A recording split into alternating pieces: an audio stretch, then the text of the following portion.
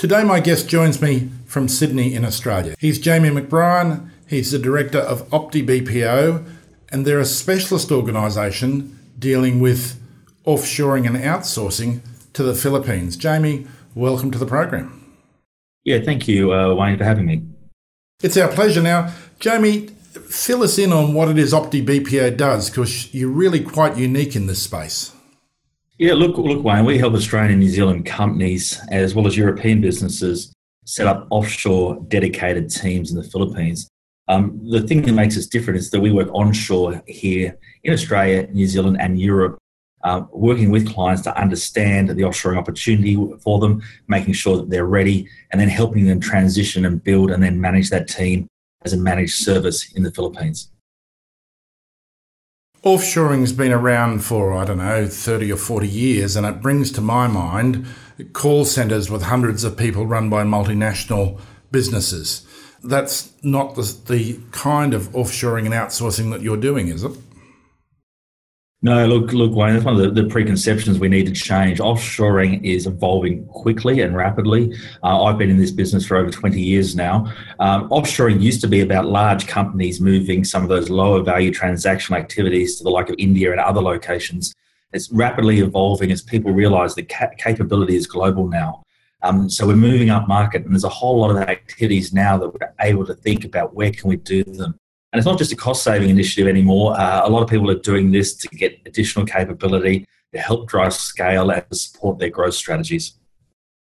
Now, I noticed you mentioned India, and I guess like a lot of Australians who've spent time on the telephone in the evenings with Indian call centres, it's not the favourite thing with customers in the world. Is the Philippines different? Yeah, look, the thing about the Philippines that we think is amazing, and we dedicate all of our attention and activity on the Philippines. It's the third largest English language speaking country in the world. Due to the US influence on the country, there's a whole lot of cultural alignment as well that sometimes makes it easier to communicate. And their education system as well, which is geared to that, means that we just find the Philippines an easier place to work with, to build the sort of teams that can engage and communicate well with our Australian, New Zealand and European clients. Now, Jamie, you talked about the opportunities in outsourcing to the Philippines. What's the consequence for businesses who are ignoring this opportunity? Yeah, well, look, that's really important to think about, and a lot of people see it as a one-to-one replacement, moving to a lower-cost jurisdiction. And while those opportunities are there, it's the opportunity to do more. We work with small to medium businesses and medium to large businesses, and they're doing things that they would not be able to do within their local jurisdictions. They're able to add additional activities, additional staff, do things that just wouldn't be cost-effective, or they wouldn't be able to support the business case in Australia, New Zealand or Europe, but they're able to support in building teams offshore. And that could be things such as additional market research, additional lead generation, more customer service facing people. There's a whole lot of additional things that can quickly build your small to medium business into a medium and large. Now, Jamie, when optiBPO help onshore, what does a business need help with? What is it that you do? Yeah, look, a lot of the time people see this as an opportunity, but they don't really know where to start. Look, they're experts in running their own business, but they probably haven't been through an offshoring initiative before, or they might have seen it somewhere else, or they might have done it once. We've done this many times, and so we work with organisations to think through the strategy. A lot of the time, as I said, it's not just a one-for-one replacement. It's what else can we do? What else can we build to be successful and to support our growth strategy? So let's think about that and build the case for change. Let's also think about what we need to be ready. Offshoring fails when people think that it's throwing an activity across the fence. We need to step back and think about what do we need to be offshore and outsourcing ready. And that can be including well-defined processes, understanding systems and how they operate, and building an effective offshore structure that can interface well with the Australian team. We help clients work through that whole transition process, as well as then building the team in the offshore location in the Philippines, bringing the team on board, helping transition those activities, and then managing that team and managing them as a service. It's not a set and forget. It's about building a team that is an extension of your local team, not a separate part. I'm sure if we went looking, we would find some people who have outsourced who haven't had the most positive of outcomes.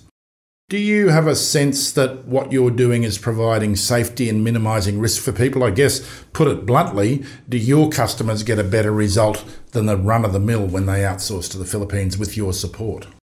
Yeah, absolutely. And look, there's a whole lot of different models for offshoring. You can start, we have clients that often might start with some freelancers somewhere. They might start with a seat leasing arrangement. Those sort of things, while they're a great starting point and might give you an understanding of the benefit, lack the opportunity to scale. And they also start to introduce risk as you grow them. One of our key roles is to make sure the clients are successful longer term. We're not about setting up teams and then walking away. We set them up and we help you manage them ongoing. One of the biggest risks that people have is just not thinking through what is required to be successful and not understanding some of the effort and activities that need to happen. People often might see the low-cost dollar sign and think, well, that's fantastic, but there's more to it than that. There is some overhead and there is some additional costs that we need to incur. That doesn't mean the benefit's not there. Our clients typically are able to build teams at 20 to 30% of the cost that they're able to in Australia, New Zealand and Europe. But we do need to think about what else is required. And given that we've done this a lot of times, we're able to provide that expert advice. Jamie, just come back to that for a minute. 20 to 30% of the cost. Did I get that correctly?